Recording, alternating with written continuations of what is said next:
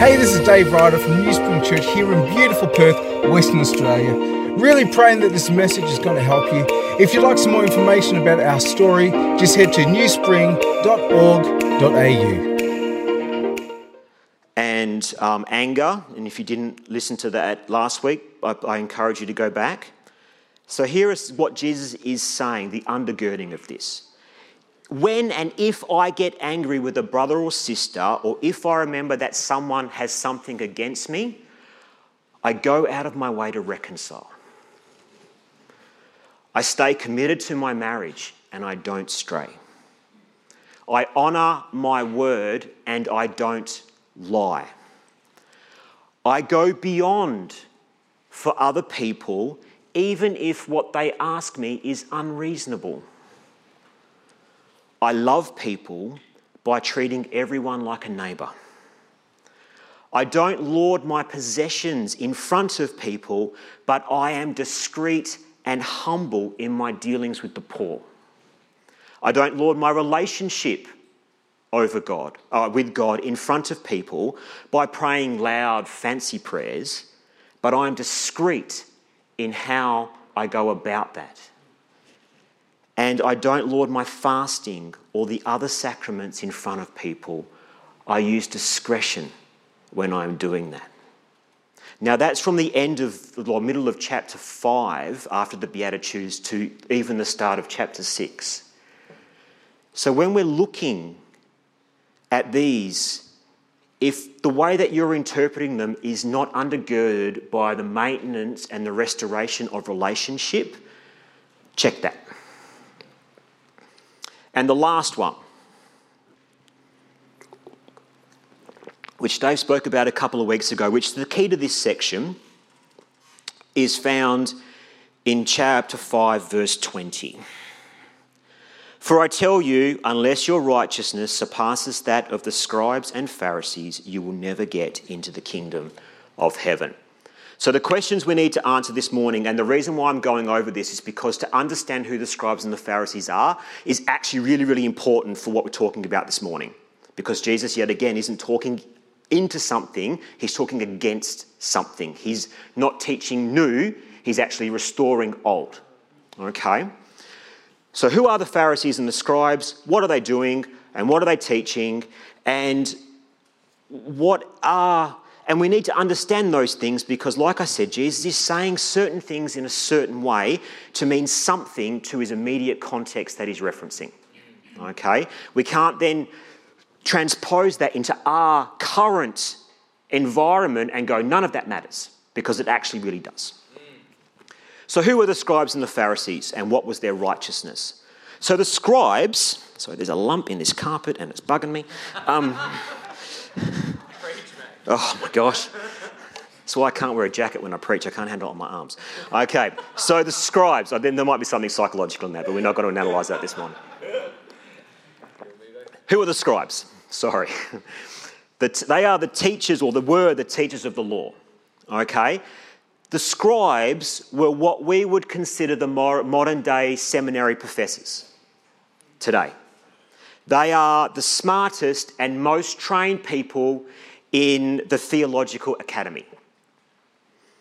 And the Pharisees were the laymen.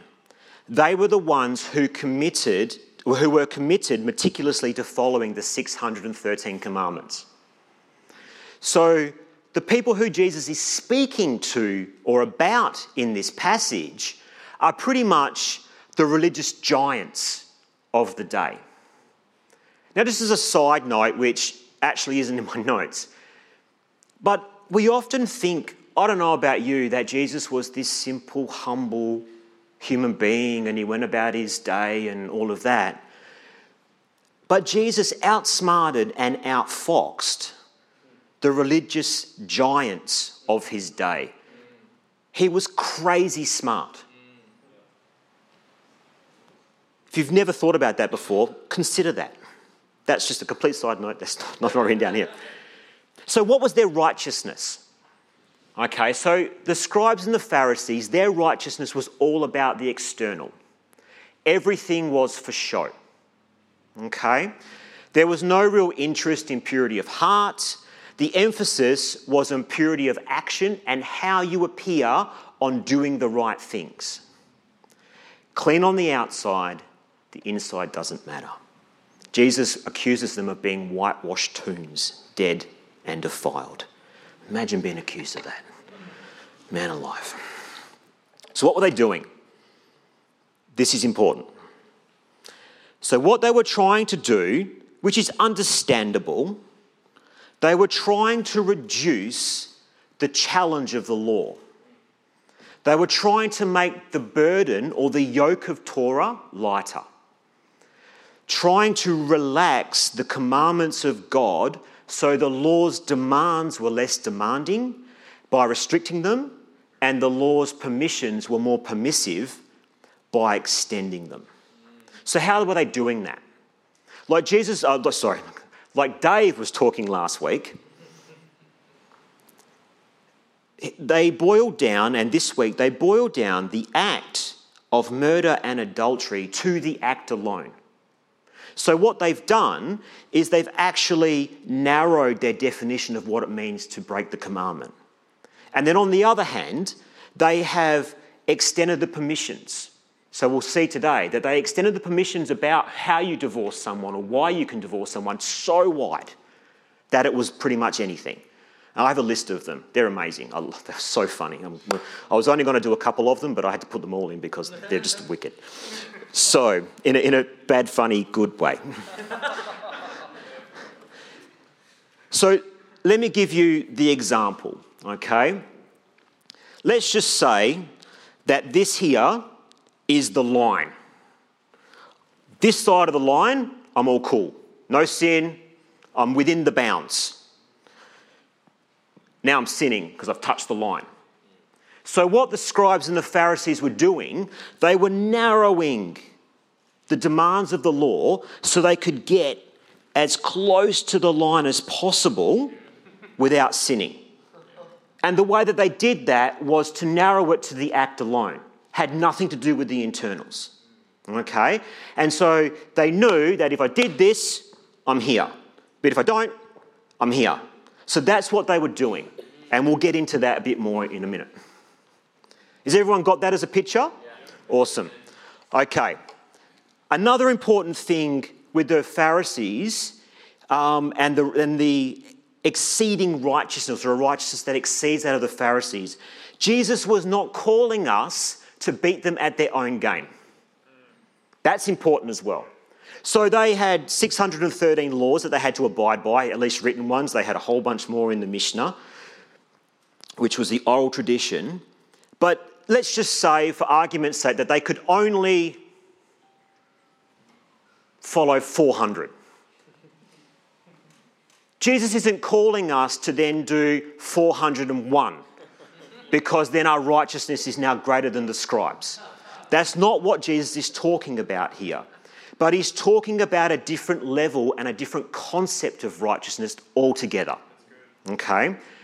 The righteousness required also in 520 is not imputed righteousness or credited righteousness. Let me explain what I mean by that.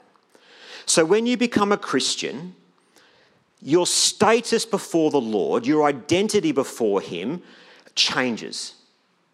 And that is given to you by God. So we have a righteousness, those who are saved and who call Christ Lord, we have a righteousness before the Lord that is given to us through the blood of Jesus. That's our status. Matthew here, or Jesus speaking in Matthew here, is not saying simply by the fact that you are a Christian and you have the righteousness of God, therefore your righteousness is that greater than the scribes and the Pharisees. Because that then means you don't have to do anything. That still stands, that is still real, but that is not the manner in which Matthew is using the term here. It doesn't work that way. What Matthew is referring to here is to a person's obedience to God's commands. Okay? The conformity of their character. And that is expressed through personal behaviour, their speech, and their attitude. This is not saying, on the other hand, that entrance to the kingdom is a reward from good works. It's not saying that either, that you now have to earn it, because that's what Matthew is saying, because he's not saying that either. But the evidence that you are a true disciple of the Lord should be in your life. It should look like those things. But that's a completely different conversation to imputed righteousness, and that is also a completely different conversation to earning the righteousness to get you into heaven. They're not the same thing. I mean, are you full following me? Yeah. Awesome. Right, let's get into the text. I actually thought I was going to be in complete darkness like Dave was last week, so I wore my lightest black, because that's all I've got. Okay? I did actually look at my cupboard and went, well, it's what I got. So, but at least you can see me, I hope. Okay. You have heard, verse 27, that it was said, do not commit adultery, but I tell you, everyone who looks at a woman lustfully has already committed adultery with her in his heart. If your right eye causes you to sin, gouge it out. 28. In his heart. Like I said before, the Pharisees had narrowed the command down to one external act, which was the physical act of adultery. Jesus is broadening that back to where it's supposed to be. The ESV helps us here, that says lustful intent. Now, I think that it's important at this point to break down the difference between, because I think some of us can get confused, the difference between attraction, temptation, lust, and the actual physical act. Because some people think, oh, well, hang on, what's sin, what's not? Thank you, Nathan. So I've got this slide. What is sin? There you go. Attraction, temptation, lust, and behaviour. Now, attraction. You can be attracted to someone, a specific person, a specific gender. You can find someone generally attractive. And that attraction in and of itself isn't sin.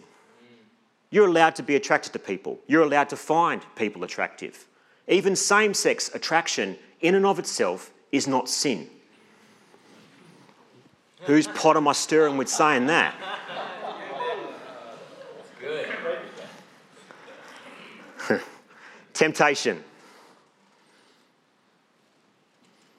Now, temptation, or having moments of temptation by being attracted to someone, or even being tempted to lust after someone, is also not the issue that Jesus is talking about here. Can you leave that slide up for me, please?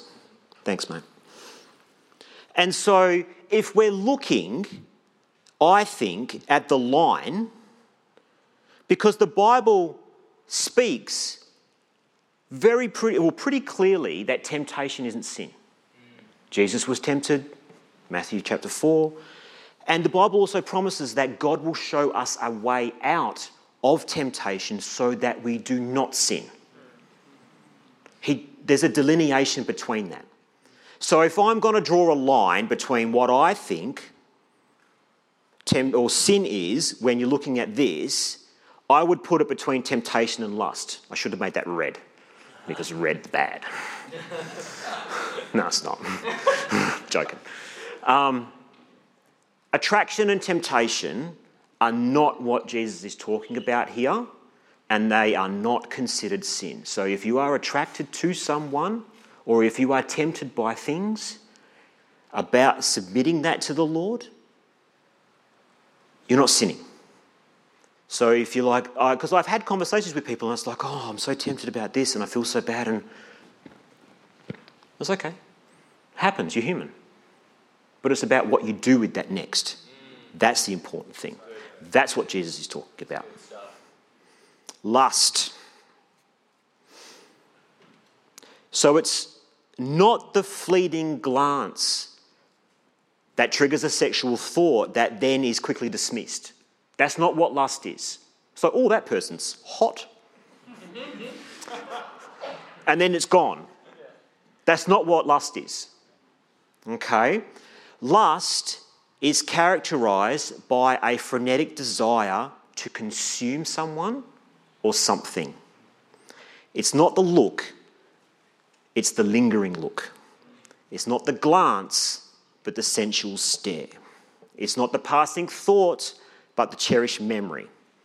It's to mentally undress someone, the desire to possess someone, or to treat someone or something as an object that is not equally created in God's image.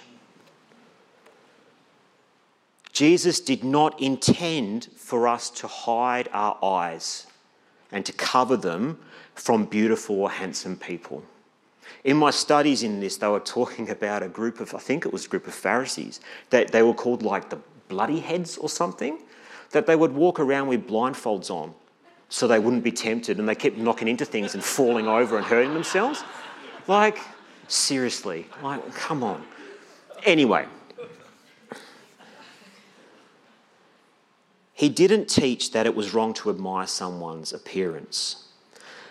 The lustful look locks eyes onto another person and uses them to fuel your own sexual imagination. That's what lust is. And then obviously we have sexual behaviour.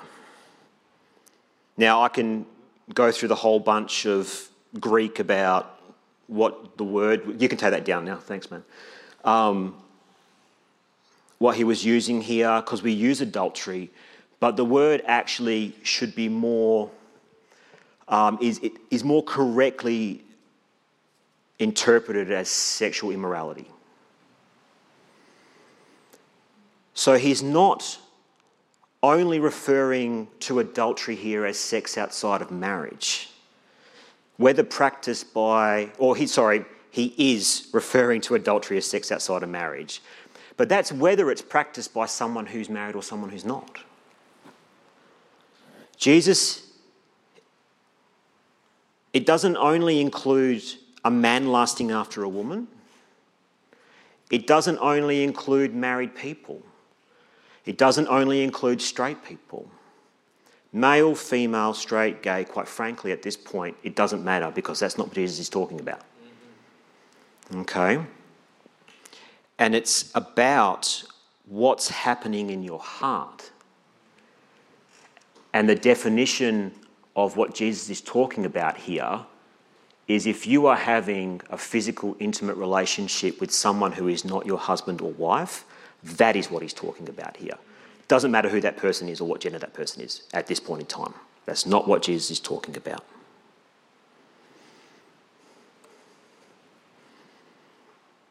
Is Jesus then making the act of lusting after someone the same as sleeping with them? Because people make that logical leap. Well, not logical, that leap. The argument can go, well, if lusting after someone is the same as sleeping with someone and I've lusted after them, I may as well just go sleep with them because I've sinned anyway. Can you see how people can make that leap? So is that what Jesus is saying? Well, anyone with half a brain in their head would say no. But there are people who think that. What Jesus is saying here is that he's re-establishing what it is to violate the commandment. He's widening the commandment that the Pharisees have narrowed. So this is what he's doing. Here's our line again. And so the Pharisees have gone, right, we're narrow. Right, physical act. And what Jesus is doing, he's saying, actually, what's happening here is that we're opening it up because the thing is, the way that we operate, and I say we on purpose, is it's how close can I get to that line? Where's the box that I need to be in that I know that I'm safe? But what Jesus is talking about here is like, actually, you know what? It's not about the line at all. Because when you live in my kingdom, what you're called to do is to reorientate your life, and instead of being narrow here right next to the line is to open yourself up and pursue something different. pursue holiness, pursue righteousness. So the conversation isn't, well, now the line's a bit wider because Jesus is expanding it. What he's actually saying is, don't worry about the line, because if you follow me, you won't have to worry about it. That's what Jesus is saying. That the act of adultery starts somewhere. And if we let our attraction and temptation run wild, the situation of our heart is corrupted. When we want to consume someone, when we want to possess someone, to have power over them, to fuel our own desires, that is sin. That is what Jesus is talking about. They both break the commandment, but they are not the same thing. Is hating someone and murdering someone the same thing? I think not. I would prefer, if that was your intent towards me, that you hate me rather than murder me.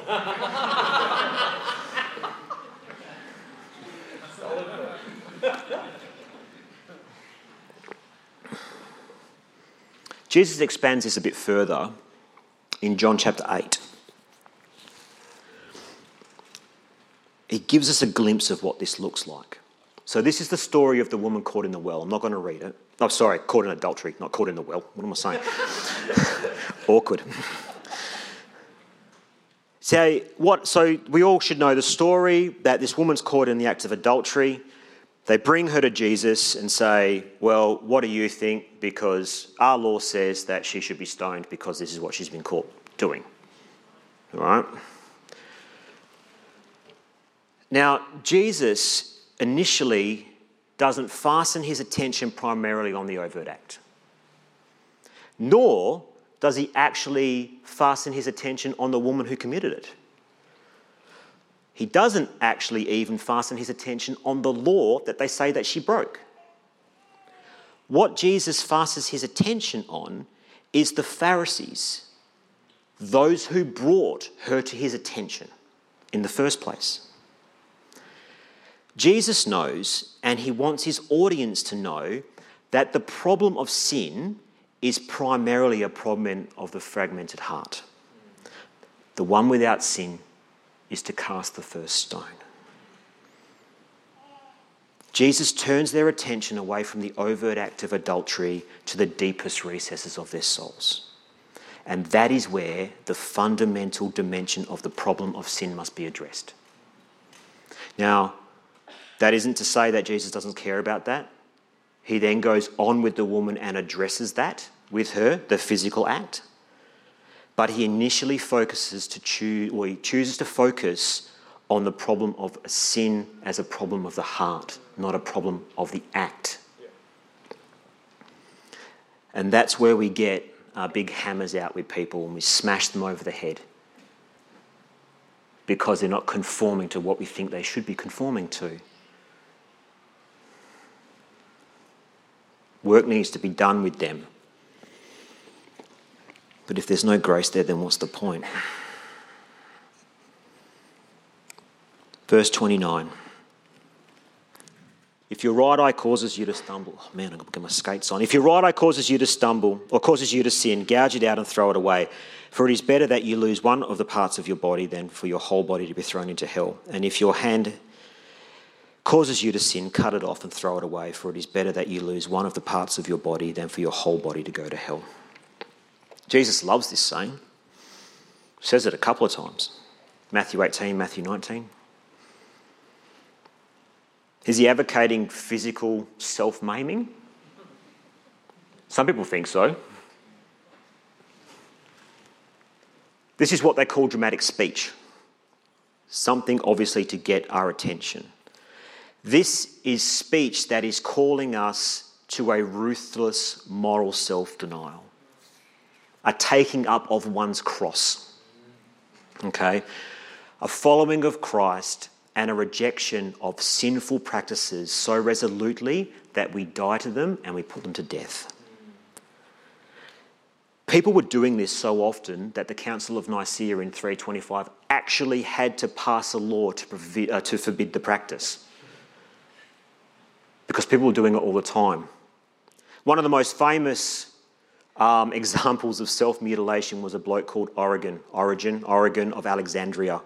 So he was an extreme ascetic, which meant an extreme denial of self and physical. So he was out in the wilderness just denying himself. I don't know. And an over-literal translation of this and the verse in Matthew 19:12, he castrated himself. Like he lopped his bits off. The argument is that if you cut both your eyes out, can you still fantasize? If you cut both your hands off, can you still sin with other parts of your body? Of course you can. It's not what Jesus is calling us to do. What he's saying is this: if you fall into sin because of temptation that has come through your eyes or through your hands, the things that you do, or through your feet, which he goes on to talk about in chapter 18, the places that you visit, then cut them off. Don't do it. Don't go there. Don't look. Behave as if you had actually cut out your eyes, cut off your hands, so you cannot partake in those things that are corrupting and lead to sin. Yep. Practical example. Let's just say you have a subscription to Netflix or Foxtel. My wife doesn't let me pay for TV, so I don't have this problem. I pay for KO though. I signed up for it without her knowing. I got a good deal. She's like, are we paying for that? Yes, we are. Get to be the boss sometimes. So let's just say there's shows on TV that in and of themselves are not necessarily bad. They might be a bit defiling, which potentially you shouldn't watch. But let's just say you watch something that leads to temptation, which leads to lusting, which leads to other things. In this instance, to gouge out your eyes is to cancel your subscription. That's good, man. It's not about getting as close to the line as possible. Jesus is talking about a life and a freedom where it's better to forgo some experiences in this life in order to enter the life and the freedom of the kingdom to come. Sin is really serious. Jesus takes sin really seriously. And the thing is, I think most of us, for a bit too long, rely on grace too much. And we make it an excuse for us to not really worry about it because I'm under the grace of God. That is true, that is correct, but I think often we abuse it. If one of the most precious things that I have leads me to sin, I have to be willing to get rid of it. That is what Jesus is saying here. Are we okay? Excellent. Homeward run. Verse 31. It was also said, whoever divorces his wife must give her a written notice of divorce. But I tell you, whoever divorces his wife, except in a case of sexual immorality, causes her to commit adultery, and whoever marries a divorced woman commits adultery.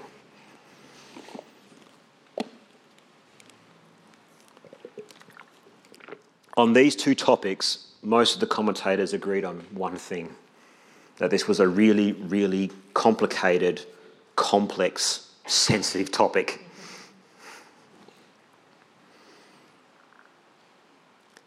This is an abbreviated statement. You cannot develop your doctrine of marriage, divorce, and remarriage out of this passage. So if you're using this passage to smash people over the head again, there's a bit of that going around. This isn't the verse you can use. One commentator said this: this is a complicated topic as biblical experts on this topic struggle to put all of the passages on marriage and divorce, which is in the entire Bible, together, which make a succinct, encompassing argument for one position or another that doesn't still leave questions or issues.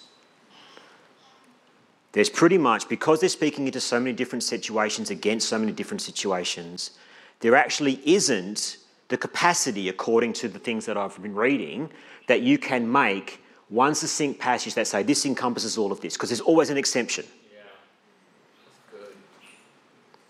So let's start by looking again at the cultural situation that Jesus was talking directly into.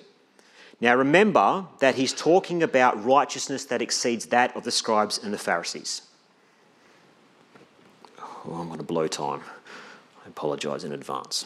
When it comes to divorce in Jesus' day, there were two main schools of thought. Okay, there were two different rabbis. I'm not going to go there. Too long. But they had what they called was a Mishnah, okay, the oral tradition, which specified numerous grounds for divorce. And here are some.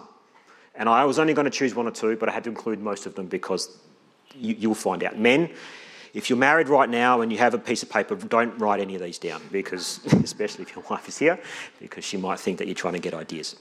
Okay, a man could divorce his wife if she was barren, if she became a deaf mute, if she had epilepsy, tinnitus, warts or leprosy, if she failed to perform certain domestic duties in the home.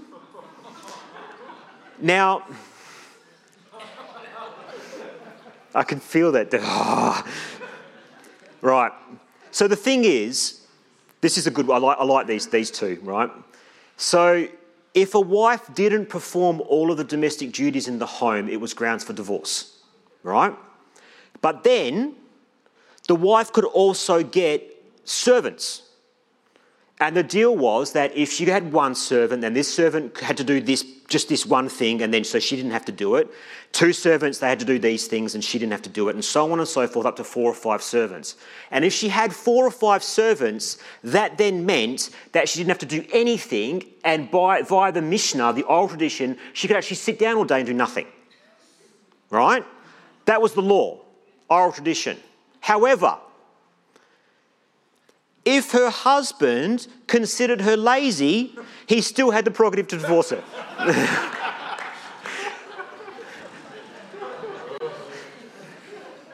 This is where it gets fun. If she had a head that was wedge-shaped, turnip-shaped, or hammer-shaped. Now, I'm not sure the hammer-shaped, if it's this way or that way, but you know, okay? Or if her head was otherwise malinformed, such as sunk in or flat at the back. If she had poor posture or thinning hair. If she had no eyebrows, only one eyebrow or bushy eyebrows. Now, I'm not sure if it meant that she had like a monobrow or she was just like missing the right eyebrow and that was all she had. If she had a pug nose. If she had eyes too high or too low, if she were cross-eyed, had no eyelashes, had eyes of 2 different colours, had watery eyes, or eyes as big as a calf or small like a goose.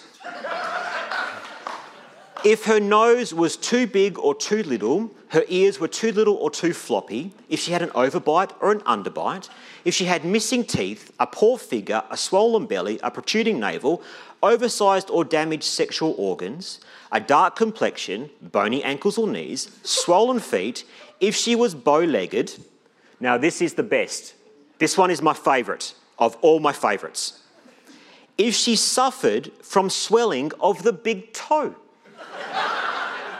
What does that even mean? So if you've got open clothes, open shoes on at the moment, let's have a look at your big toe. If her heel had protrusions, if the sole of her foot was as wide as that of a goose, or if she were ambidextrous, if she broke any rules the husband had made for the household, if she transgressed Jewish custom, if she argued back, if she burnt supper, if she didn't offer enough sex, or if he simply found someone who was prettier. So now we're having a laugh because some of those are just ridiculous. Oh, most of them are ridiculous, I'm sorry. All of them are ridiculous. I'm going to pay for that. Okay. But this gives you an idea of the world that Jesus was speaking into. So when he's actually talking about that, I tell you, anyone who divorces his wife except in a case of sexual immorality, we think that he's adding to the law, that he's giving us more burden. But what he's actually doing is he's narrowing the provision of the Pharisees. Yeah. He's actually taking the burden away. Yeah. That's good. So we look at that and go, well, that's a law and you can't do this and you must do that and blah, blah, blah. The context is completely off.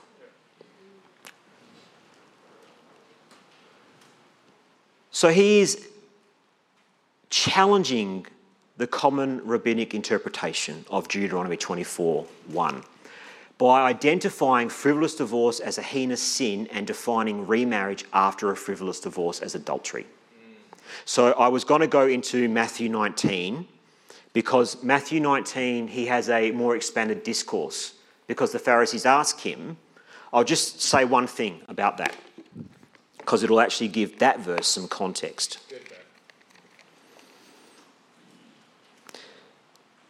19 verse 3. Some Pharisees approached him to test him. They asked, is it lawful for a man to divorce his wife on any ground? Now, does that make that statement more context about what exactly they were talking about? Yeah.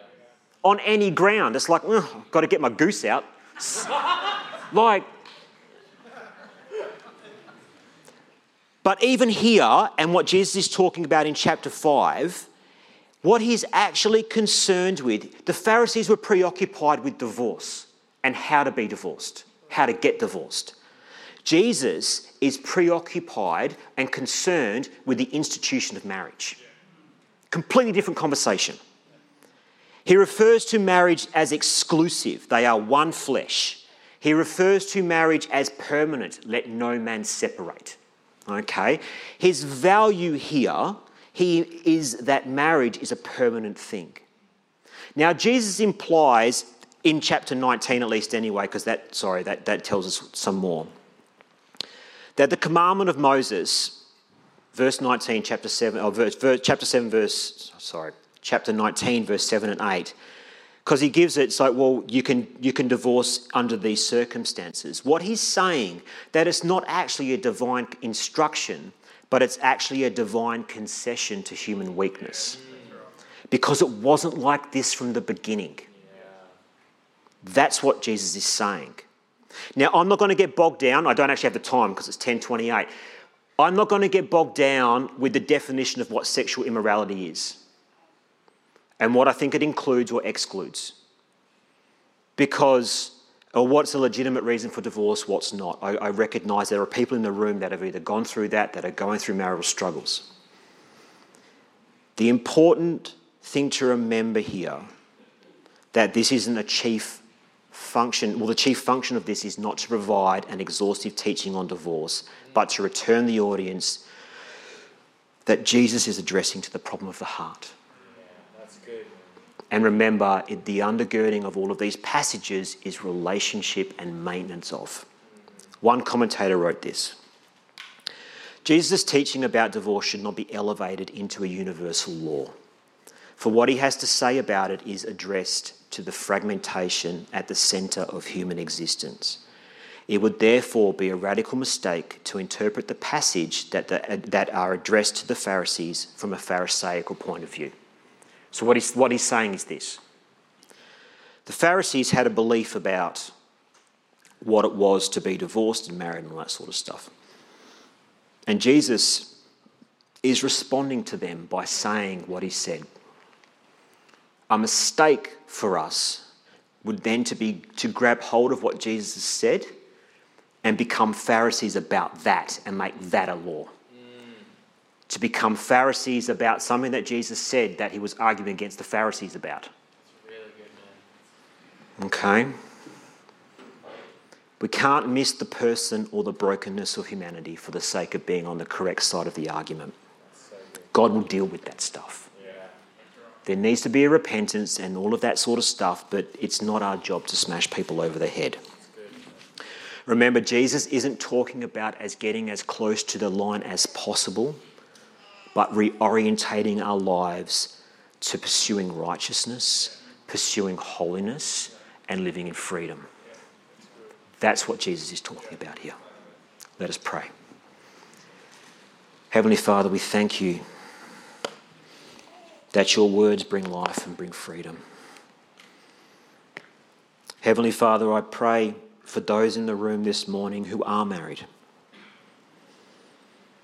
that they're not condemned into a set of laws and behaviours, Father, about this, but they look to their spouse and see them as someone who is a gift, a relationship that is to be nurtured.